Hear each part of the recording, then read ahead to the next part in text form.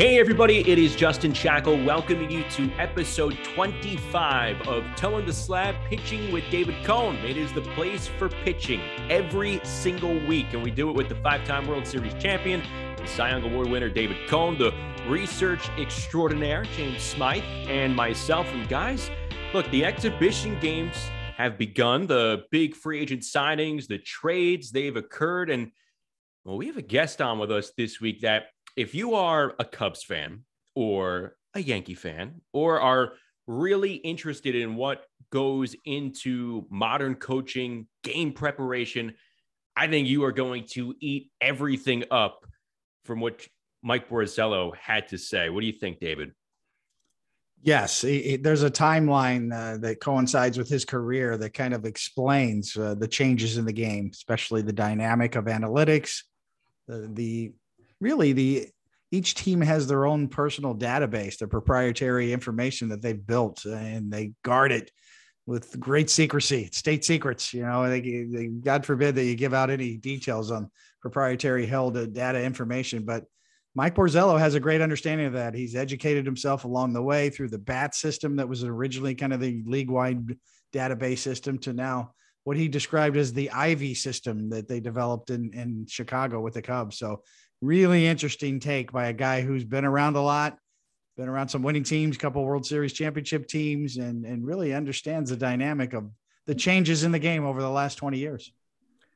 And Mike has 5 World Series rings. He was the bullpen catcher for the Yankees during their late 90s run. He spent some time with the Dodgers as well, and then spent about a decade with the Cubs in various roles.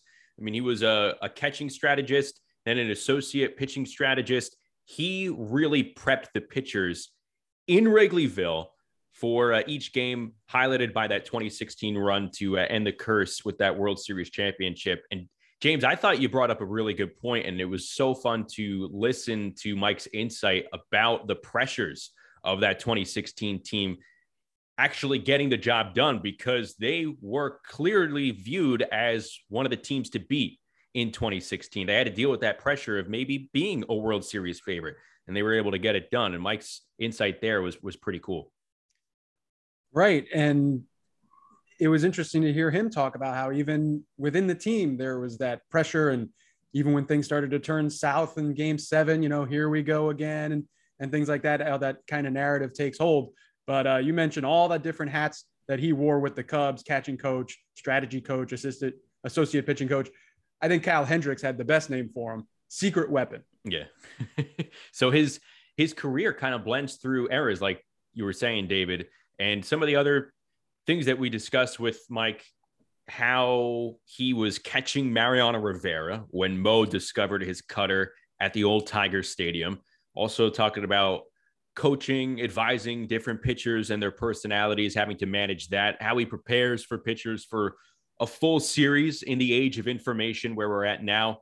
And yeah, he touched on the Ivy database system with us when in his time with the Cubs. You just think about some of the pitchers that he's worked with. I mean, David Cone, Mariano Rivera, Roger Clemens, Andy Pettitte, Randy Johnson, with the Dodgers, Clayton Kershaw, Kenley Jansen, and then Lackey, Lester, Hendricks, Arrieta with the Cubs. He has had a remarkable coaching run, and the evolution of his coaching game has really evolved. So I hate speaking of hyperbole, being like, man, you guys are going to love this interview, but this was super enjoyable and one of the best, in my opinion, on Toeing the Slab. All right, let's begin with the opener here this week. And guys, this was deemed as the offseason of the shortstop. It was a historic free agent class for shortstops, and the big guns are now all off the board. Trevor Story was the last one on Sunday, agreeing to a 6-year deal with the Red Sox, $140 million. And ironically, it looks like he's going to be playing second base to form a pretty lethal double play combination with Xander Bogaerts over at Fenway Park.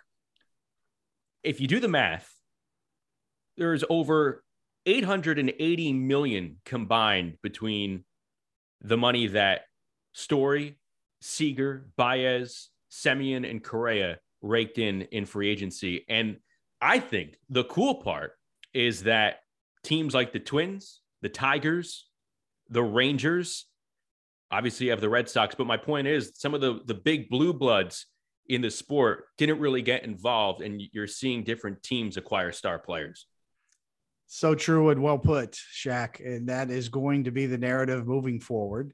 The Yankees needed a shortstop, and they chose to sit out this one, and not only sit it out, but I worry that maybe they put some pressure on their young prospects, and that's not fair in my mind. Anthony Volpe has no bearing on the front office decision-making process. He's going to develop at his own pace, and certainly Peraza as well, and some of the other shortstop prospects in the Yankee organization that moving forward that are going to at some point be asked to fill that spot. So it's going to be interesting, fair or not. This front office is going to be judged on this decision-making during this historical free agency, where there was, maybe the best free agent shortstop class of all time that were all available all at once.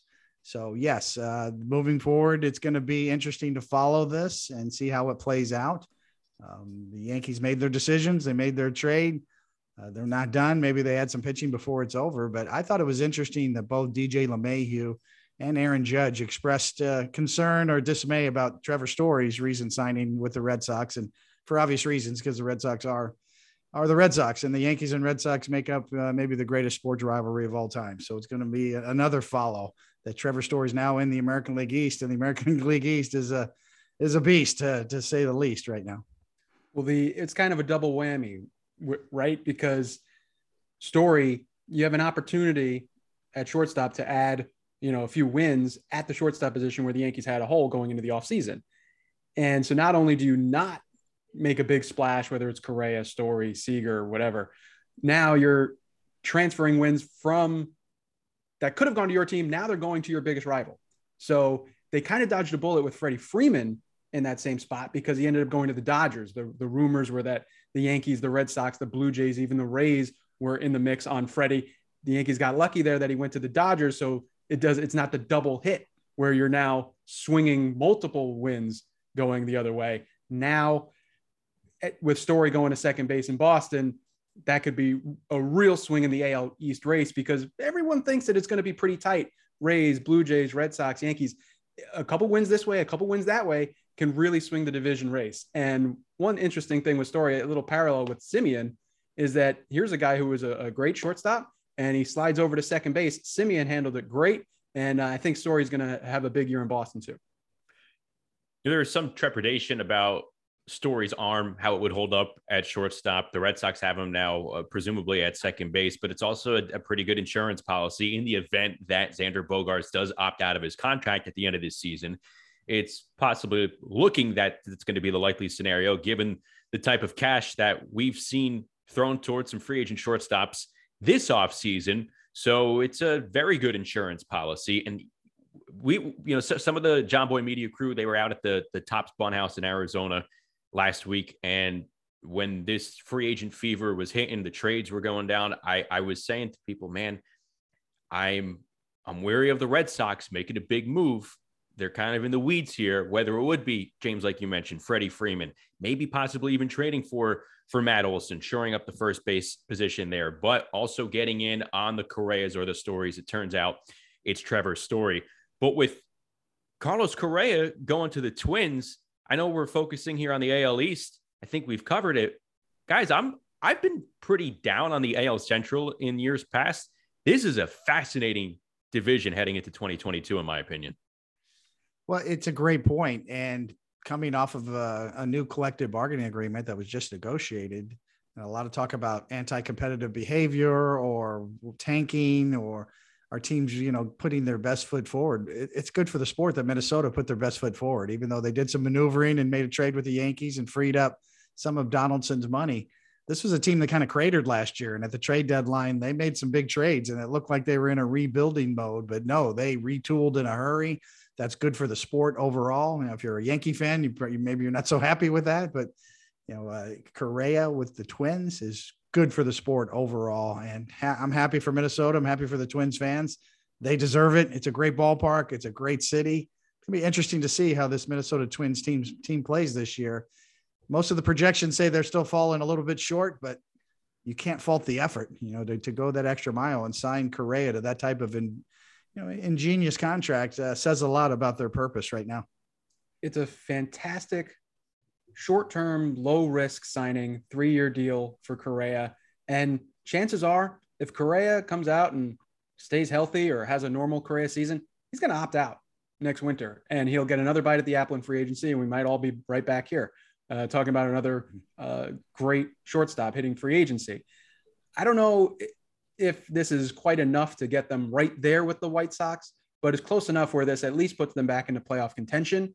And even the Tigers are an interesting team. Again, maybe they're not quite ready to make the leap and contend for a division title, but they were flirting with 500 for some time last year. And they look like they made some additions with Eduardo Rodriguez and Javier Baez. Maybe they can take another step and make the Central a little more competitive. I'm giving love to the Royals too. I mean, they have that young core.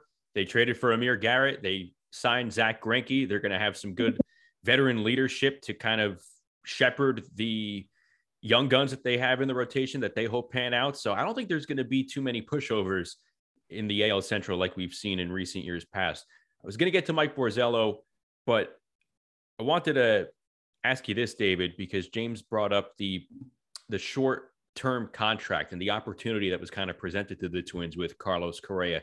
A lot of people are saying, hey, any team could have done that deal with Carlos Correa. Why didn't they? Do you think that opportunity would have been realistic for any team? It's still a very high average annual value. It's still, depending on each individual team's budget, you're adding 35 million to even on a 1-year basis to the top line. So, that varies from team to team, but it just shows you the nature of pre-lockout and post-lockout. Pre-lockout, Seager gets 300 plus million, 325 million just to sign in Texas. Semien too. They moved quickly. And then after the lockout, we talked about it here on Toe in the Slab, that when things are rushed, sometimes mistakes can be made on both the player side, the agent side, and front office side. So it remains to be seen. It's hard to say, at the end of the day, which teams could have taken it, which teams, couldn't have fit it in. I would say the vast majority of teams could have fit that in if they think that he's the type of guy that can push you right over the edge and become a contender. And he is that good. I think his numbers speak for itself, speaks for themselves. And he is a game changer without a doubt. A 27-year-old, probably the best shortstop in the game right now. That's going to make a difference on anybody's team. So plus 35 million on the top line. Yeah. There's a lot of large market teams that could have done that. All right, speaking of changing the game, we were able to talk to one of the guys that pretty much transcended or had a heavy hand in transcending the Cubs organization from a last place club to breaking the curse and winning the World Series in 1996. There was a whole lot that preceded that. Borzello was there when, like we mentioned, Mo refined his cutter in 96. He was there preparing the pitching staff of the last dynasty that we've seen in baseball. He worked with young stars in LA like Clayton Kershaw, like Kenley Jansen, and part of turning the Cubs into champions with John Lester, Kyle Hendricks, Jake Arrieta, working under Theo Epstein. Whole lot of insight coming up here with our guest this week on Toe in the Slab, Pitching with David Cone. It is Mike Borzello. Mike, thanks so much for joining us on this week's episode. And look, let's break the ice with what we all want to know here right out of the bat. What is your best David Cone story?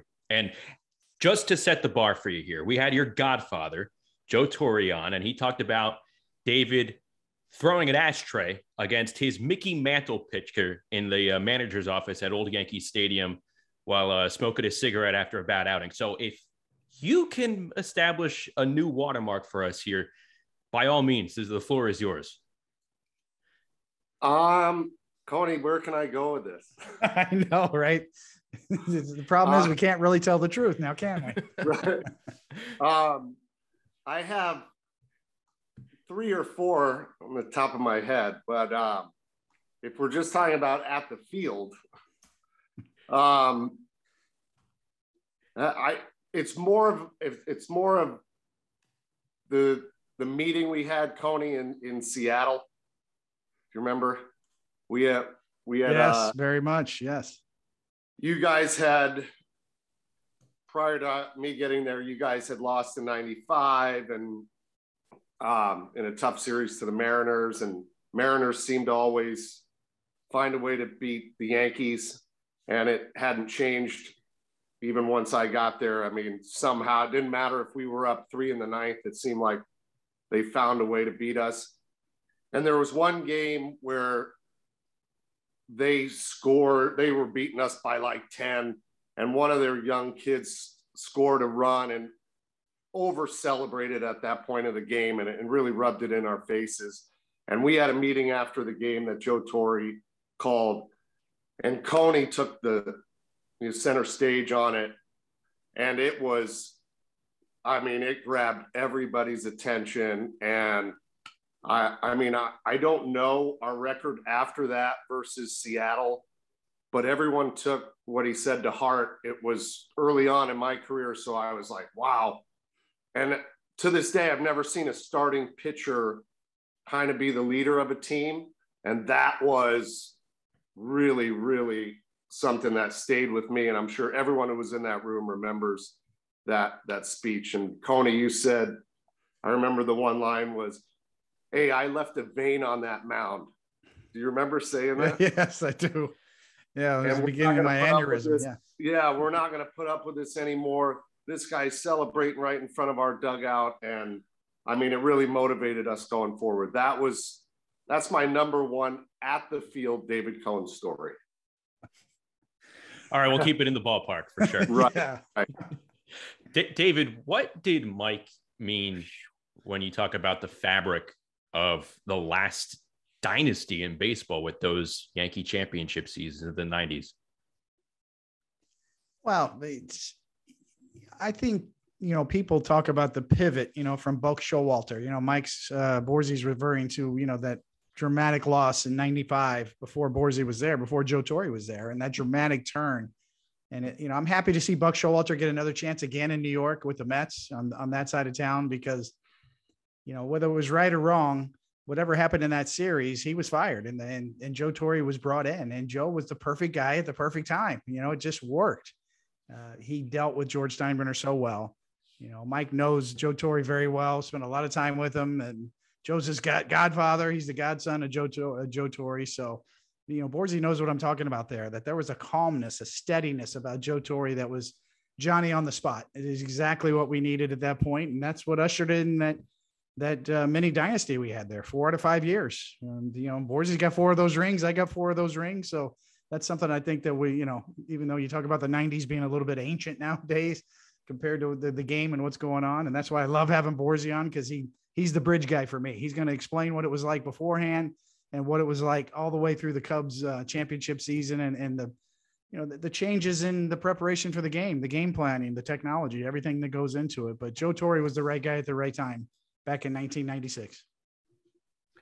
Yeah, there's a whole lot of ground to cover because Mike was there for all the championships. Like you said, he was there for Joe's entire time in New York, then went to LA with him. And then for a decade, saw the Cubs go from a last place team to world champions and was there all the way up until 2021. So there's a lot of ground to cover here. But Mike, I want to start off with a couple of questions, I guess, with your time with the Yankees, because from what anyone could read about you, you're kind of described as maybe the Forrest Gump of baseball over the last 30 years or so. You're kind of always on the edge of the picture. That was a phrase that I read about you, but there are stories that you were the catcher for Mariano Rivera when he was in the bullpen discovering his cutter. What happened there with the greatest closer of all time? So this story I probably told 1,000 times, but it's all accidental. The cutter showed up by the grace of God. We were in Detroit, and we're going back now. People don't remember Mariano was kind of a failed starter, right? And had a 4-seam average at best, slider, bad changeup mix. That was who he was. And he had that great series in 95 Tony talked about versus Seattle and kind of put himself on the map. And then the following year, I showed up and he was a reliever and still unheralded. Nobody really knew him. and it was basically four seam and an occasional slider for show, like not really in the zone, and then back to the four seamer. But he could dot his four seamer, he could elevate it. So, I mean, the command of it made it like he had four different fastballs just because he could put it where he wanted. And then we went through that whole year. 96, he was that way. 97 as the closer, he took over for Wetland. He was that way. And then we were in Detroit, and he's warming up in the old Detroit stadium. We're on the field, and he starts warming up, and I've caught Mo 100 times at this point, and he lets one go, and it cuts at the end, like a foot. And I'm like, I think the ball's scuffed. He looks at me. He's never thrown a cutter before. At the time, I don't even think that was a pitch, to be honest with you. I think that pitch has been created since Mariano threw it. And I remember he couldn't straighten the ball out. We're trying to straighten it out, to be honest with you. He couldn't command it. So he said, whatever, and he went in the game, wound up saving the game. And after, he was in a panic about not being able to throw the ball where he wanted, because the movement was now, he'd never dealt with it before. So the next day we went out with Mel Stottlemyre, our old pitching coach, and we were trying to literally straighten out this fastball he's throwing that had late cut, and we couldn't do it. And the rest is history. I mean, he learned how to command it, to use it to all four quadrants, to blow up bats, left-handed bats like no one's ever seen. I mean, but it all happened one day in Detroit, and we never looked back. But I remember we tried to fix that pitch and get back to what it was prior to. Just remarkable, it really is. I mean, you've caught so many pitchers over the years, Borzi, and then, you evolved. I mean, you were more than a bullpen catcher. You became you were always kind of a coach. You were somebody I went to back in the 90s to talk about strategy before the game. You were somebody that a lot of the hitters talked to over the years. And I know that evolved in your job title. Now we have all sorts of coaches and job titles. You almost create a new one every year, right? But you always were a strategic type of a coach. And I know that that's kind of evolved for you through the tour years. Can you just, take us back? I know, just a little bit of your beginning. Now you're a minor league player with the Cardinals, came out, Torey got you to the Yankees, went to the Dodgers there, and then the Cubs. Can you tell us a little bit about your personal history, your story along the way? Yeah, I mean, I played in the minor leagues. I knew I wasn't going anywhere. I could catch, I couldn't hit. And I knew that from the start, but I knew I wanted to be in the game. I love the game. It's all I ever knew. My dad basically force-fed baseball on me since I was born. So Bat Boy too, right? Braves, Bat Boy. Yeah, Bat Boy. Yeah, for one of the greatest brawls in the history of baseball, if you've ever seen it, versus the Padres. Yes, I was there. Yeah. Back to the Forrest Gump reference. But I stalled out, which was fine, and I wanted to stay in the game. And I actually was done. There was no job for me. And Joe Torre got the job with the Yankees, and he never had called me or anything to ask me if I wanted to stay in the game. At that point, I thought, you know what, I'm going to do something else. And then I got a call from Bob Watson, who was the GM at the time. And apparently you guys had, in the middle of spring training, fired a bullpen catcher. Someone was let go, and it had, now they were scrambling to find somebody to do this job. So Joe said to Bob Watson, well, I have Mike Borzello, if you want to call him. I don't know if he'll be interested or not. And he called me, and I came down. I had to pay my own way. Bob Watson said, listen, it's kind of a tryout. This was a reference, and we'll see how it goes. I can't promise you anything. And I wound up coming, and it all worked out. They had me catch and throw BP and hit fungos and all that stuff. And Mark Newman, the old the minor league coordinator for the Yankees, and Gary Tuck, they were the ones kind of deciding if I stay or go. They voted yes. So that was it. That's how I got the job. That's how it all started. Then once I was there, Coney, it was like, you know, you're in awe at first because of all of you guys. It's kind of like this backstage pass that you have. So, you know, back then you kept quiet. It's different than today's game. I didn't say much. So I just sat in my locker. If you needed to go throw or throw a side or whatever, or go watch high 8 video, which is what we had at the time, I'm there. I was always there and available, but I didn't speak really. And then as you become more comfortable and you guys start asking questions like in a side or after a game, or, you know, start to question yourself and you kind of lean in on me because I'm with you all the time, then you start to realize you have a place, you know, in the game or on the team, that you matter other than just catching the ball and throwing it back, you know? And that's how it really evolved and started. It was kind of finding my way that way, but doing it, you know, strategically, kind of staying out of the way. You know, when you have that low man on the totem pole position, you don't want to get in anybody's way. You want to learn how it works. And that was how it started. And then, yeah, catching you and Rocket and Boomer, and just learning by osmosis, being with Mel Stottlemyre. I mean, my goal was to gather as much information and learn from you guys.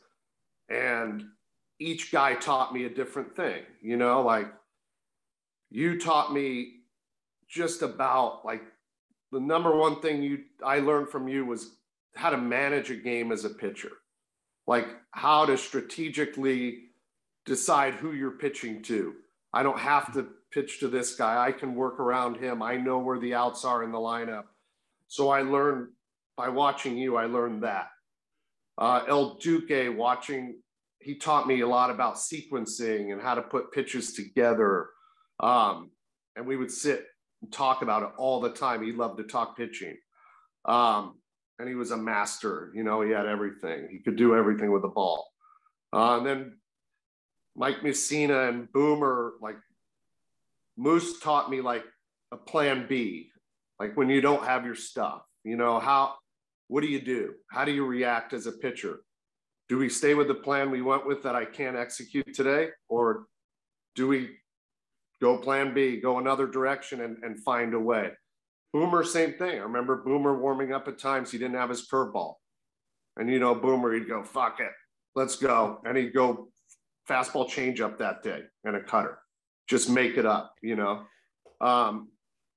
Yeah, I mean, that's how my career started, was with you guys, you know? And Mel Stottlemyre, I give him so much credit. He allowed me to be a part of it. Really, you know, that's not always the case. Right. Well, you know, we saw your career really evolve as you went with Torey to the Dodgers, and you know, at this point, the technology is starting to come into the game, right? I mean, what you're referring to in the '90s was just the old written scouting reports from advanced scouts, and you didn't know, you know, how much credence to put in some of those reports, and that's not being demeaning to the scouts at the time, but there was only so much you could glean out of some of those written reports. And now here you are, and you know, you're with the Dodgers, you're seeing some of the technology come into the game. This is pre-Cubs years. And can you, just in your words, can you tell me the changes you've seen in the preparation before the games, the advancement of technology, and how that has changed the modern pitcher nowadays? Yeah, absolutely. When I was with the Yankees, like I said, remember we had high 8 tapes, and the video guy, Charlie Wands, would like splice them together so you guys could watch a hitter every at bat he had, but it was like archaic, you know, it's hard to do. A lot of guys said, screw it, I'm not, whatever, I'll do my own thing. It just was a pain in the ass. And then when I left and went to the Dodgers, the bat system, the advent of databases started coming into play. And there was the bat system, which was basically, for people that don't know, this system that had everything that happens in a baseball game is logged into this system, and you can access it. So if there's a hitter, I want to look up Joey Votto, I can look up every pitch he's ever seen versus right versus left and click on it and watch the video. It was groundbreaking. Like, but a lot of people weren't using it. It was there, it was accessible, but players were never really introduced to it, so they didn't know how to use it. So that's where I kind of went. I went and learned how to bounce around on that. And lucky enough, when I got to the Dodgers, Brad Ausmus wound up coming to the Dodgers to be the backup catcher. And Brad, as you know, was a longtime catcher with the Astros, very smart, cerebral catcher. And he kind of introduced me to his system of game planning and scouting reports. And he showed me how he does it and how he puts it into layman's terms or baseball terms for everyone to understand. And I basically hijacked his system when I was there and took it, you know, to another level, kind of like the advent of information just kept getting better and better and better. So it made it, and you could work quicker and quicker. And you can put together game plans and scouting reports a lot faster. And that's how it all started. It was Brad Ausmus for me that really got me to understand how all this information works, how to bring it together, like, and present it. You have to be able to present information. If you could have all the information you want, if you're not able to present it to someone and get them to understand it, it becomes worthless. So that's where it started with the Dodgers in 2009 or 10, whatever year it was. And it, you know, the information, as you said, Coney, it keeps getting more accessible. And we're teaching pitchers differently. Everything is done completely different than it was in the 90s. A lot of it's really, really good. Some of it is maybe not so good. I mean, maybe we've gone too far at times, but I mean, there's with information, it's all about presentation. And again, at first, when I started first doing scouting reports and game planning, even pitchers were kind of pushing you back, like, I'm just going to do what I do, you know? And you're like, well, I get it, but I'm telling you, this stuff can help you. It's going to help you if you know the hitter you're facing. It's going to help you if you know his strengths, his weaknesses, what he's trying to do, his approach. It's going to benefit you, but it was a hard sell on a lot of guys, especially early on. Mike, can you give us an example on how to simplify a piece of pitching information and present it to a pitcher? Oh, yeah. So a game plan or scouting report would take probably 6 or 7 hours to put together for a series. I'll start with that. It's you're dissecting every single hitter, and you know the stuff I did was count specific. You're looking at trying to figure out this guy's approach if he has one. Some guys don't. Some guys just stay out of a specific swing path and you'll be fine. You know, other guys have an approach. The really good hitters in the league have a plan of what they're trying to do, where they're looking, what they're trying to swing at, what they're not swinging at.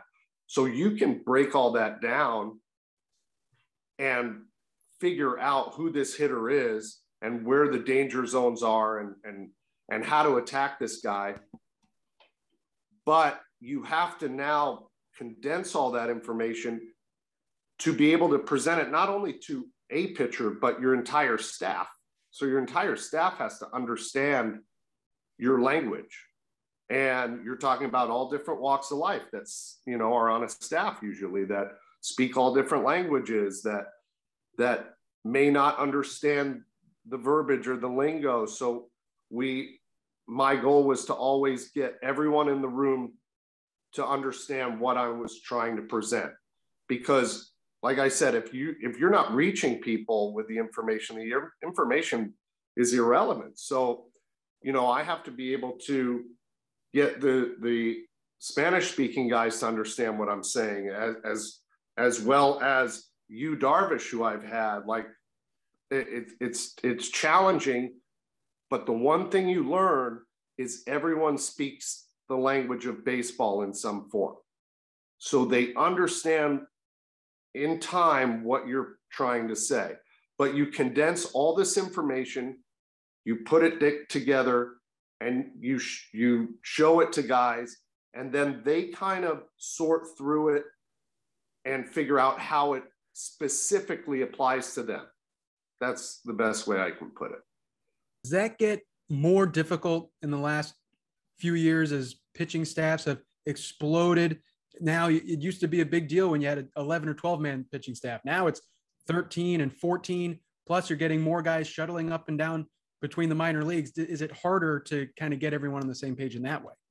At times, because you have, every time a kid comes up, or someone comes from another team, you have to introduce them to your system, because assuming that the system was different elsewhere, everyone does things differently. So that can be challenging for sure. But, half the staff, there's a difference. In baseball, there's still starters and relievers, right? So you have starters that usually have a 4-pitch mix, maybe 5, that are looking to get hitters out multiple times, right? So they're going to hopefully face a guy 3 times, and they may need to get that guy out 3 different ways. Relievers are usually plus stuff, 2-pitch, max effort guys that are going to lean more on their strengths than they are a scouting report.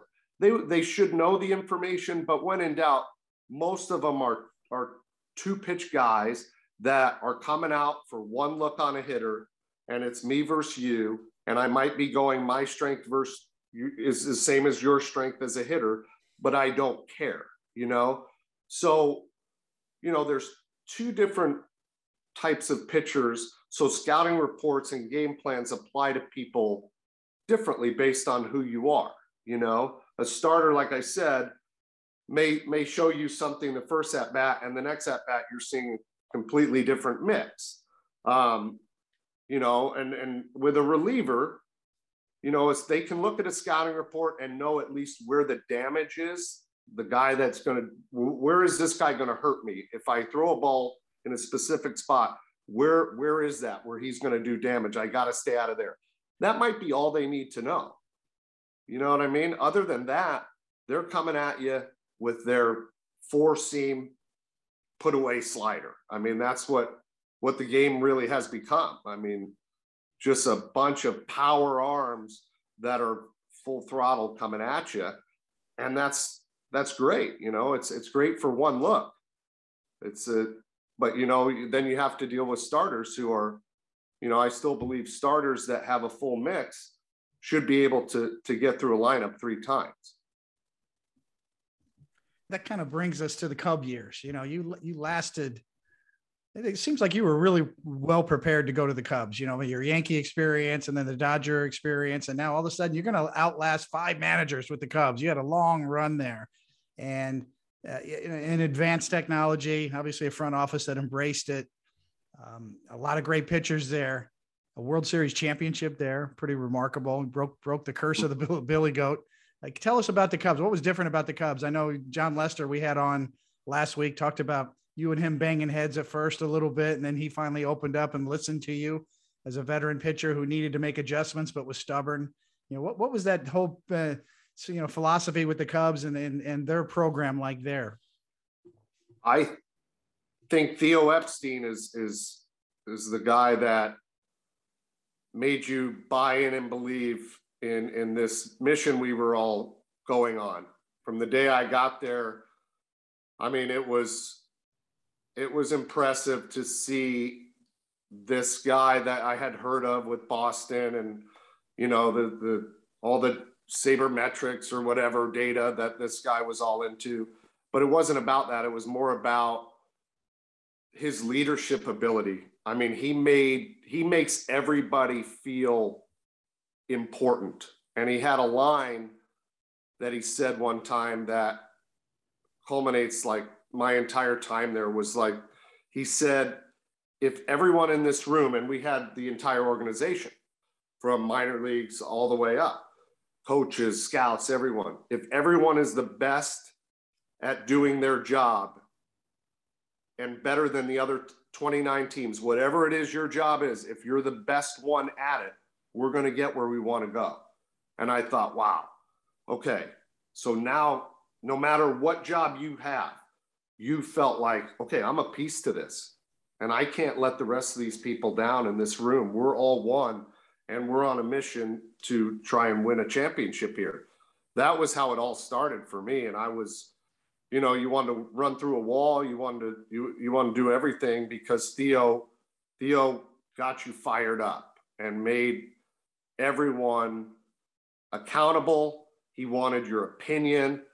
He's really good at gathering information, but gathering opinions. He's not offended if you don't agree with him. He wants to hear why you don't.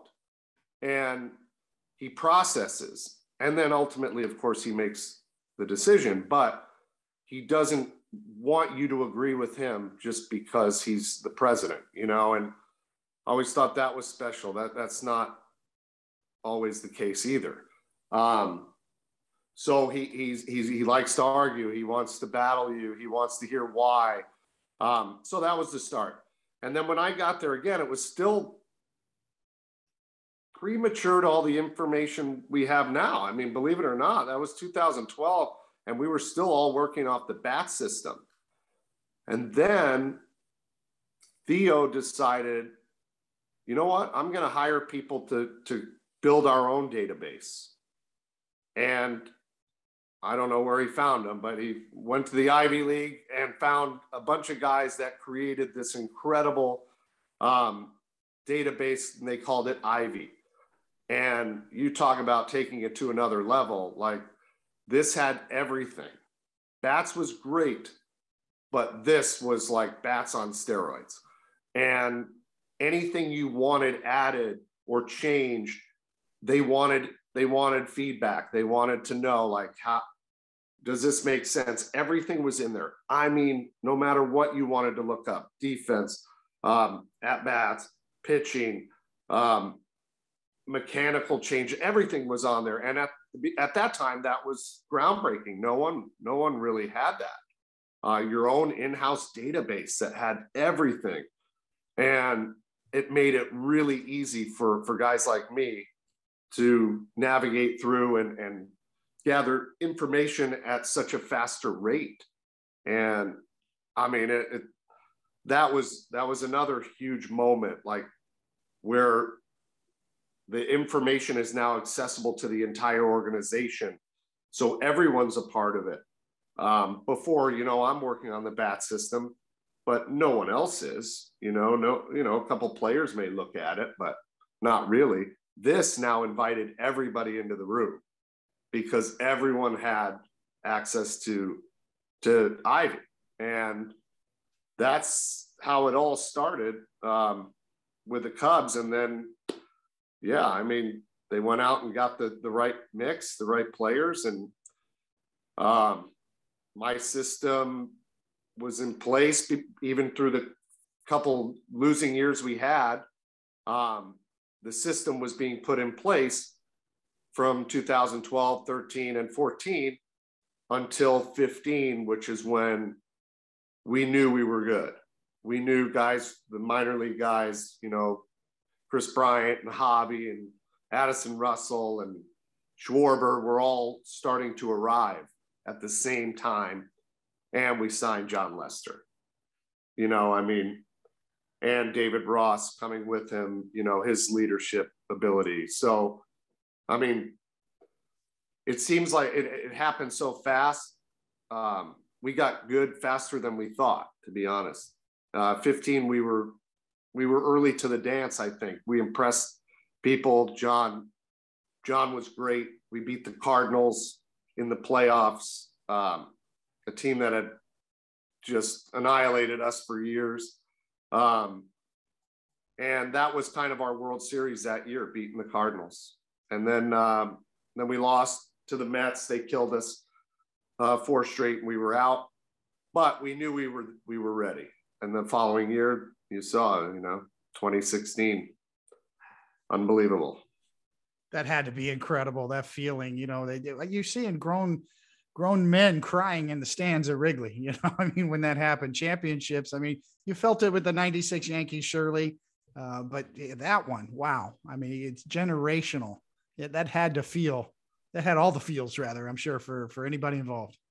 Yeah, I was happy that I was there from 12, 13, 14, 15, and then there for 16, because I got to appreciate, the Cub fan, the losing, because we did lose 100 games, I think, in 12 and 13. So I was part of that, the lovable loser, type of thing that goes on at Wrigley. Fans still come out, they still have a good time.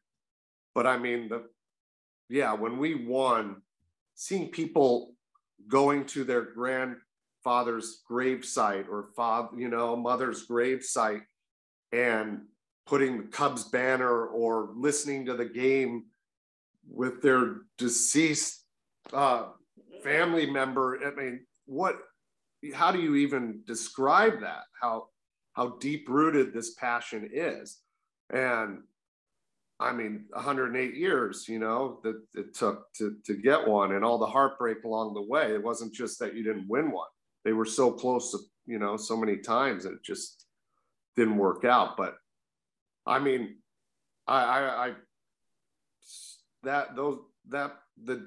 we beat and it still gets me going, like beating the Indians in that dramatic Game 7. I don't know how to describe it.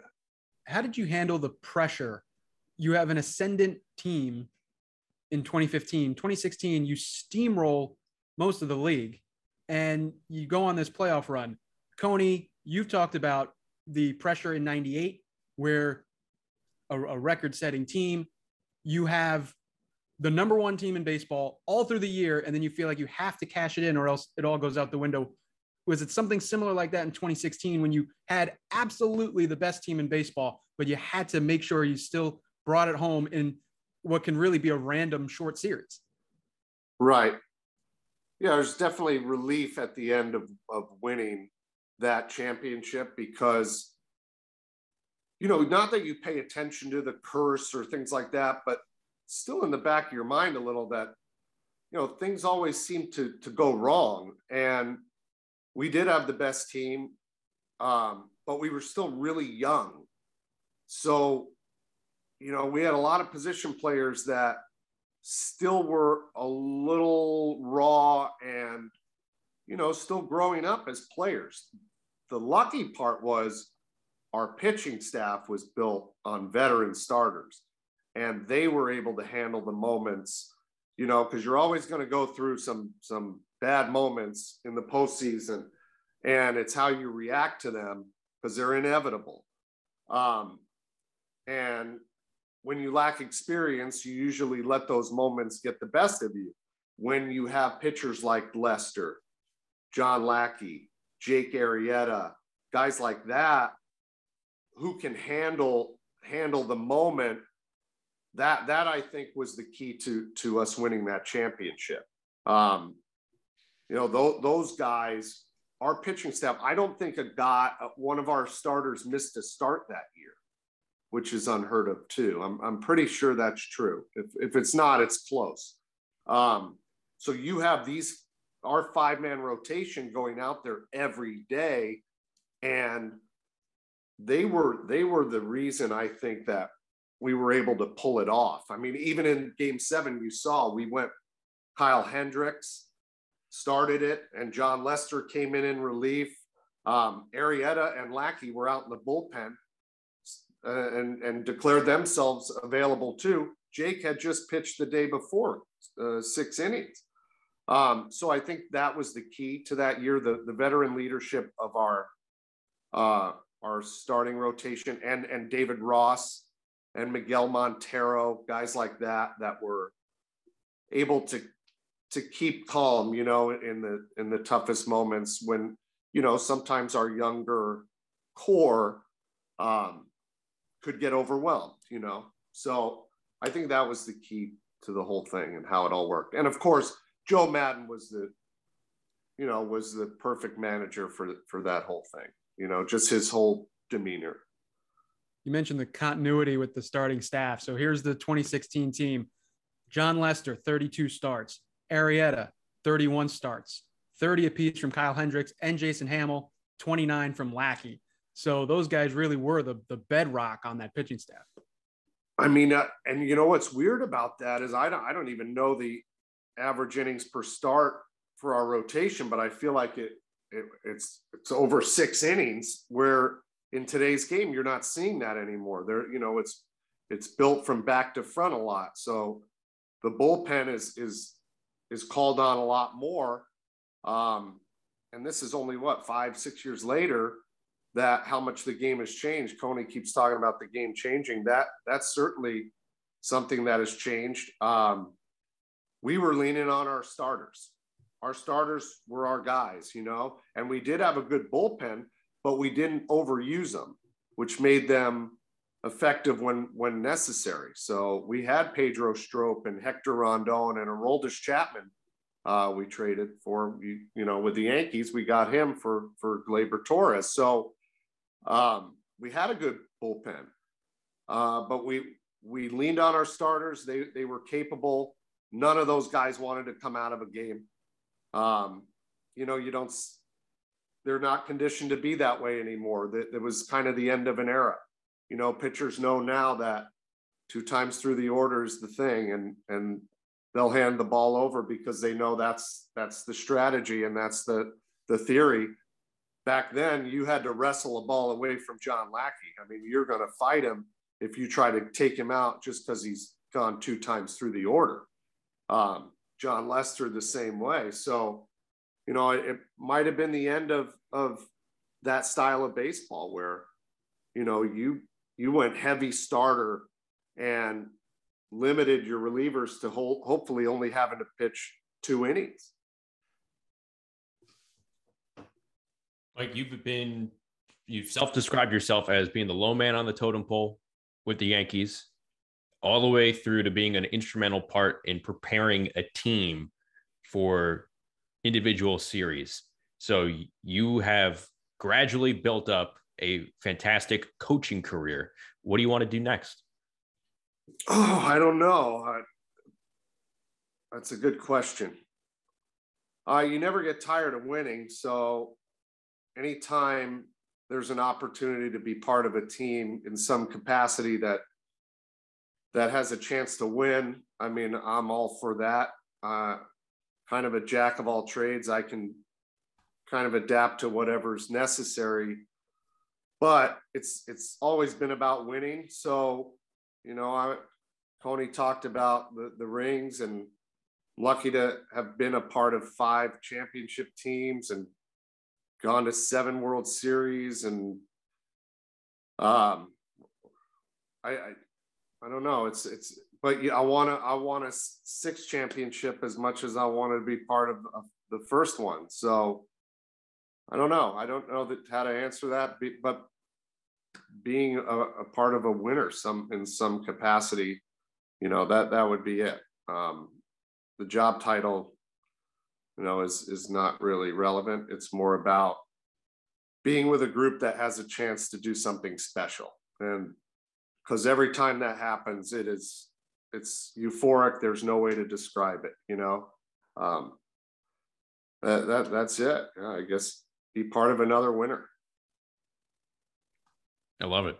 You know, we always have this feature, I guess, at the end of every interview with a guest where we give you a chance to ask something to an upcoming guest of the podcast. But first, we're, you know, going to have a question that someone posed to you, and now's the time that we're going to relay that here. So we have a question for you before you have a question for an upcoming guest. And this comes from a young pitcher who has the potential of being an important piece of the Yankees pitching staff this season. It's right-hander Michael King. We kind of prefaced it saying, hey, bullpen catchers pretty much know everything that's going on with the pitching staff. And that sort of just triggered him. So here's what Michael King had for you, Mike. So this is something that has ran through my mind a ton. There are so many different routines of relievers, especially. Obviously, Chapman as a ninth inning guy will come out in the sixth or seventh inning and he does a ton of stuff inside. And then when he comes out, he doesn't have to do as much. So he does a little bit of a warm up and then he throws his weighted ball. But there are all the guys that are there in the bullpen the whole game. Some of them sit for 7, 8 innings, whatever it is, and then go out there and can still throw 100 miles an hour. Some of them are moving the whole time. I would love to know the elite relievers that he's caught, what their routines are, because I almost have like a theory of relievers that are in the league for 10 plus years, whatever, they get a ton of time, are one of the the most active people in the bullpen. And so I would love to know if there were any like a Mariano or an elite reliever that just sat there the whole time. And because in the bullpen, we talk about that a ton. Like, oh, so-and-so has sat for 6 innings straight now. He hasn't even stood up to pee yet. And then all of a sudden he gets called. And I kind of took Chad Green's philosophy or routine of getting up in the second and third inning, getting up in the fifth inning, getting up in the seventh inning again. And I want to know if there are elite relievers that are able to just sit there the whole time. I haven't experienced that. The elite relievers, for me, have a routine. I'll use Mariano as the example for the 12 years I was with him. Mariano would come out after the 5th inning and he had already got his massage or whatever. And one thing about Mo is he watched the game inside, so he knew everything that was going on. He'd come out after the 5th. He'd sit down next to me. We'd watch an inning of the game, and then he would get up and start stretching. So after the 6th inning, he's stretching. He's got his weighted ball. He did the same routine every day. And then once he was done with that, and the 7th inning came around, he was lathered up and ready. As we know, Mariano had a lot of 2-inning saves, so he had to be ready at a moment's notice. And Joe Torre, in '96 especially, would summon Mo before he was even a closer at any time. There was no role, so Mo had to be ready and on call. But no, I have not seen elite relievers that don't have some sort of routine that incorporates moving around or doing something and just sitting there. I'm sure they exist, but I haven't crossed paths with them. No secret sauce, just excellence. They're mostly, there's a routine of some sort from all the great ones I've been around. Yeah. All right, here's the name of an upcoming guest that you're going to be able to ask a question to. It is the consensus top pitching prospect in the game right now, right-hander Grayson Rodriguez of the Baltimore Orioles. What would you ask someone that kind of has that much hype and is pretty close to reaching the big leagues here? Oh, what would I ask him? I would say,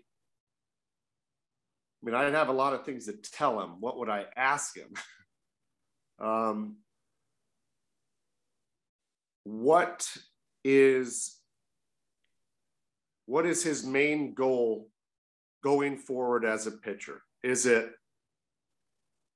personal success? Is it winning? Is it money? Is it all of it? What motivates him?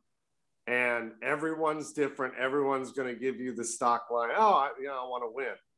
But for everyone, it's a different answer. So what makes this guy wake up in the morning and bust his ass and work hard? What is the number one thing that he focuses on? That's what I would ask him. And how old is he? I believe he's 24. Okay. Let me fact check that really quick. He's 22. 22. Okay. Thought provoking, really is. I mean, yeah, it's everyone has a different thing that they're chasing. So it's, there's nothing wrong with saying, for me, one of the best days of my career is when I won my first arbitration case and I made over $1 million. That was a big deal because I could retire my father from the graveyard shift at the meatpacking plant. So there's nothing wrong with that. Right. Nothing wrong with having that as a motivating factor. That was one of the greatest days. That call I had to my dad, shut it down. I got you. I got your back. That was the best ever. Exactly. And plus, if you achieve some sort of financial stability, it now can allow you to relax and take your focus on other things, which can be, I can relax more. Now it's all about winning, everyone's different, but yeah, I don't think there's any shame in saying, I'm trying to make a living here. Trying to take care of my family. Yeah. That's right. So I don't know. That's my question. I like it. Yeah. Something that not a lot of people talk about in professional sports with athletes. It feels like it's always black and white. It's really not. So that's terrific. We're looking forward to asking Grayson that, especially a guy who's really close to reaching the majors. Mike, this was so much fun, reflecting back, looking ahead, going into the weeds with game prep. We're eating it up here. So thanks for your time. Yeah, anytime. Great job, Borzy, man. Wish you well in the future, man. You deserve a job somewhere. You can still help a lot of organizations, maybe broadcasting. Who knows? Maybe put in a word for me there at ESPN. Yeah, there you go. All right. Thanks, guys. David, I'm going to go all the way back to the beginning of this because he gave a pretty interesting memory of you getting up in front of the team and delivering a pretty powerful speech. Do you remember the exact context of that pep talk, so to speak? What was it? What was the nature of that? I think the nature of that particular team meeting is that we were off to a very slow start, even though it was only the first week of the season. George Steinbrenner was still fully in control of that team. And we felt like, and we had heard whispers that changes could be coming if we don't turn it around in a hurry, and jobs were on the line. And so that was just kind of a meeting where it was a classic Joe Torre meeting where he went around the room and allowed anybody to speak, or almost challenged guys to speak. Hey, O'Neill, you got something to say, on down the road. Andy Pettit, do you have something to say? And so when it got to me, I had something to say, and I did my best to emphasize, what I knew about the New York market, having played in New York the majority of my career, both with the Mets and the Yankees. I knew the drumbeat when the media starts to get on a story, and there was already talk about who would be Joe Torre's successor at that point. And that's when I put it on the line. Hey, we're playing for each other. Jobs are on the line here. We all know who our owner is, and if we don't turn this around, changes are going to be made, and who knows what direction we'll go from that point on. So yeah, sometimes those meetings are overrated, and we went out and won a game that night and went on a roll after that. So this goes down to, how do you quantify clubhouse chemistry? What does an internal meeting really mean? It's the human element that's just so hard to put a number on, and people remember that. And, maybe it was motivational for a lot of guys. Maybe it crystallized things. Maybe it brought us together, but I'd like to think that it was, was impactful, but who knows really? How do you really put your finger on something like that? We asked Mike at the end what he'd like to do next in baseball. I think he was kind of modest in his answer there. You know him pretty well, though. Do you think he has aspirations of managing one day? I think he has a tremendous skill set. He is, we talk about analytics and understanding analytics, and he certainly continued his education throughout the years and was at the forefront of learning some of the new systems and the development of these internal systems, these databases that are proprietary information and data that each team is developing nowadays. And he has been on the forefront of those. So his skill set is tremendous in terms of understanding that part of the game. But to me, the even stronger skill set he has is the interpretation of that data, because he was a minor league catcher. He was a professional ball player. He worked his way up through the ranks. He was at low man on the totem pole. Like he said, kind of keep your mouth shut and you catch your bullpens. And if somebody speaks to you or asks you your opinion, then maybe you pipe up. But what a development process he had. and he learned how to interpret those things. And to me, that's the most important thing you can have in an organization nowadays. And obviously they have very strong skill sets in the front offices nowadays in terms of biomechanics or sabermetrics or analytics, any subset of analytics you want. But how do you get that information to the players, and how do you interpret it? How do you analyze it? How do you put it into terms that players understand? And that's the strength of Mike Borzello. That's what I say. He has that skill set of understanding the analytics, but understanding the player side as well, and being able to bridge the gap between the two and interpret that knowledge and that information. It's such a valuable role in the game today, that liaison between the clubhouse and the research and development department. I think clubs are on a never-ending search to find that perfect voice for those roles, to kind of bridge those two departments for sure. All right, James, this week in pitching history, what do you have for us? All right, two things. One good, one not so good. March 22nd, 2017, 5 years ago, Tuesday, Team USA wins the World Baseball Classic. Marcus Stroman takes a no-hitter into the seventh, finishing with 6 innings of one-hit shutout ball, and the U.S. beats Puerto Rico 8-0 at Dodger Stadium. It was the first time the U.S. won it. Japan won the first two in 2006 and 2009. The Dominican Republic won in 2013. USA in 2017. It was canceled due to COVID in 2021, but it's scheduled to return in 2023. I love the WBC. Transitioning to something not so great. March 25th, 2001, 21 years ago Friday, Randy Johnson kills a bird with a pitch in a spring training game. The unluckiest dove, whoever doved, just an explosion of feathers, just very unfortunate. And really a 1 in a billion shot. It was ruled a no pitch, by the way. I didn't know that last part. Yeah, you see that all the time on YouTube. I think in a less sensitive time, probably on blooper reels. I don't think it makes the rounds there anymore. But as far as the World Baseball Classic, I am with you, James. I love it. It has like that October feel, that October suspense, because there's something on the line and it's happening in March. Can't beat that. That was the Adam Jones grab at the wall, right? It was earlier in that same tournament. Yeah. Yeah. You a big fan of the WBC, David? Oh, yes. I mean, I was part of the Players Association when we talked about these sorts of things, how great it would be. Nobody could predict who would win. Venezuela would have a great team. The Dominican Republic would have a great team. Japan would have a great team. So yeah, on down the list, it really is.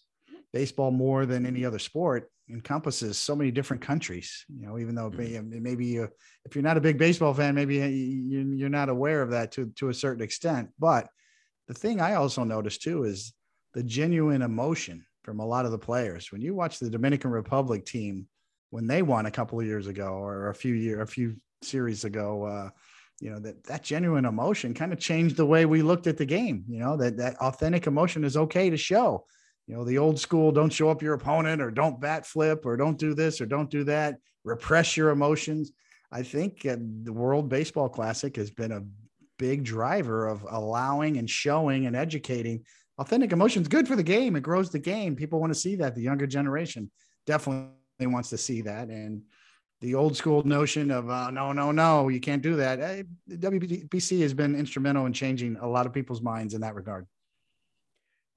I think it also showcased a country like or territory like the Netherlands with Curacao and all the talent that a squad like that has. Because before the WBC, you had an idea of the Andrew Joneses and players like that, but I think the World Baseball Classic put them on the main stage, the platform, to show how much talent they are producing in Curacao and with the Netherlands, and that representation.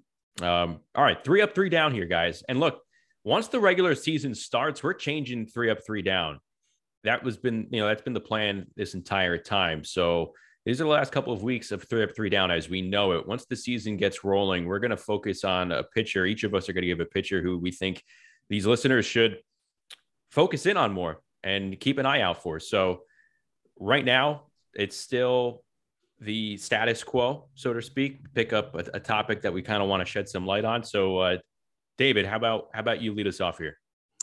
I think it's interesting, even though a lot of and this is just coming. I'm just thinking of this right now. So I'm going to throw it on you guys. The rules changes that aren't happening yet, but are going to happen.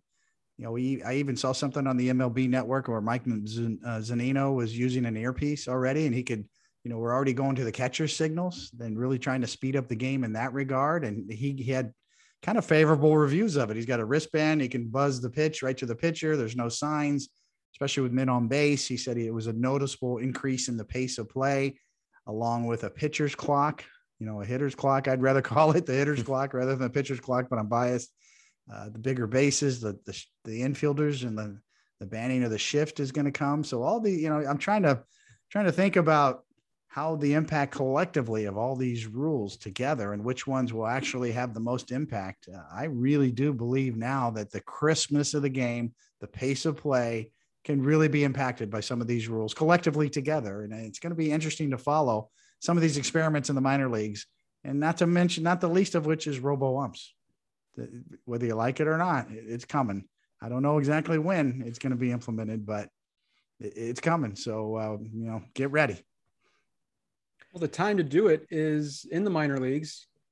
Put your foot in the pool, see how it goes. It's a low stakes environment to test things out and see what sticks and what doesn't. I saw the news of what Zunino was doing and the contraptions that the Rays were using. Do you think other teams are going to be using that stuff during exhibition play, or is this just the Rays kind of being out in front of everything?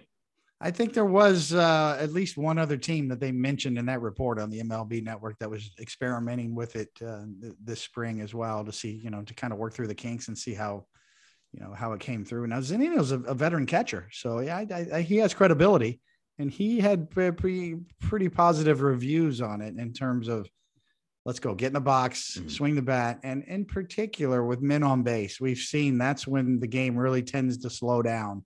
It naturally slows down anyway if you've got a running threat, a stolen base threat or pickoff moves or things like that. But with a man on second base and recent history, with all the espionage going on and sign stealing and gamesmanship, or what's gamesmanship and what's technologically, espionage, so to speak. So yeah, maybe that's an answer. That's when the game really slows down.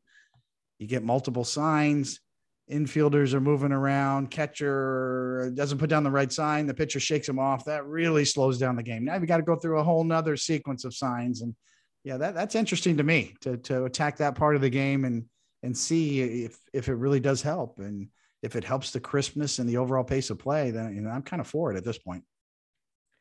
All right, James, what do you have? 3 up, 3 down? The Braves signing Kenley Jansen, a mainstay of the Dodgers during their run in the 2010s and early 2020s, 350 career saves, and now he's going to Atlanta. It'll be weird to see him in a different uniform, but the Braves bullpen is going to be absolutely loaded. They were such a big part of their championship run in October, and now just running down the list, Kenley Jansen, Will Smith, Tyler Matzik, our old pal AJ Minter, Luke Jackson, and they also added Colin McHugh, who I think is a fantastic pickup as well. You put their top 6 up against pretty much any of the other top 6 relievers on the depth chart against any team. The Braves are going to be formidable late in the game. Loaded pen, couldn't agree more. I thought Colin McHugh was arguably one of the biggest steals of the offseason to whatever team he went to. And he ends up going to Atlanta. And look, the NL East, despite the Mets making huge moves, that division is going to be tight, in my opinion, between the Mets' big moves. They're changing leadership with Buck now in the manager spot, but the Braves offsetting Freddie Freeman's departure with Matt Olson's addition, adding to the bullpen. And then the Phillies, feels like they're just going to slug their way to the postseason. They made some additions to their bullpen, but here we go with an expanded postseason. They could probably hit their way into October. It's a great point, and it just shows you the pressure a lot of these organizations are under on keeping up with the Joneses, so to speak. If you're the Philadelphia Phillies and you got to contend with the Braves, and what James just said about their incredible bullpen, you got a tough division. You got the Mets, you got a new sheriff in town on the ownership side, and Steve Cohen. He actually has his own tax threshold named after him already. So, yeah, if you're the Phillies, what are you going to do? Boy, you got to catch up. You got to make some hay, and then they're going to try to slug their way through it with Schwarber and Castellanos. It'll be fun to watch offensively with Bryce Harper right in the middle of that crew. And Bryce Harper looks like a pretty good signing right now. All of a sudden, after Sure does. all that talk, his average annual value, we'll see on the back end. But wow, he's lived up to every bit of his end of the bargain. It has Bryce Harper. So yeah, they're going to be a fun offensive team to watch this year. I mentioned Matt Olson's name. He was traded last week to Atlanta. Guys, did you hear about the curse of Trader Joe's in Arizona last week? No. Okay. So here we go. Oh, wait. Maybe I did hear something about the John Boy Media crew. They were out in Arizona at the Tops Bun House. And I mean, we set up a whole pad with a bunch of games. There is ping pong, blitzball.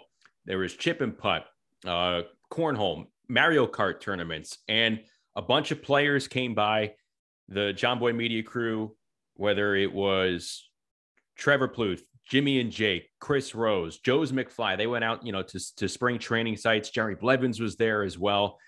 And between some of the players coming over and the crew going out to spring training sites, Joe's McFly, part of the John Boy Media crew, I think he had the cursed handshake, because you take a look at the players that came over and interacted with Joe's. You had Matt Olson coming over. Matt Chapman came over.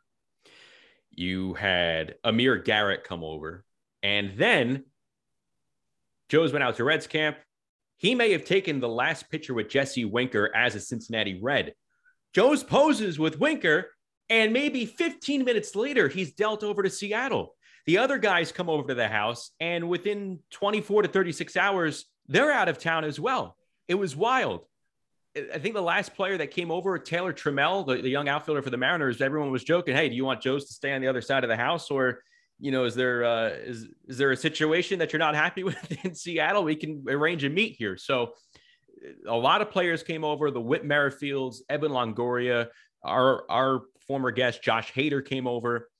And yeah, Joe's had he had some type of power there that was going on. He had 4 players that he met, and they were subsequently traded within like a day. Wild stuff. So he gets the nickname Trader Joe's. And we're probably not going to see anything like that anymore because of the nature of this offseason, coming out of the lockout, big moves being made in March. It was just a whirlwind of everything kind of combusting in mid-March here in the baseball world.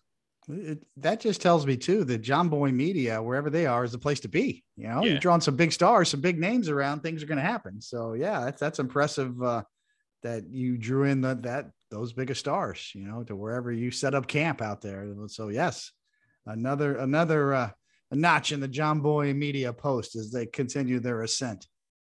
It was wild having like Amir Garrett come over. He came over with TJ Antone, another pitcher, ground ball specialist for the Reds. And I mean, they were playing ping pong late at night, and like less than 12 hours. That was like the morning talk. Yo, did you just see Amir Garrett got traded to Kansas City? He was just here.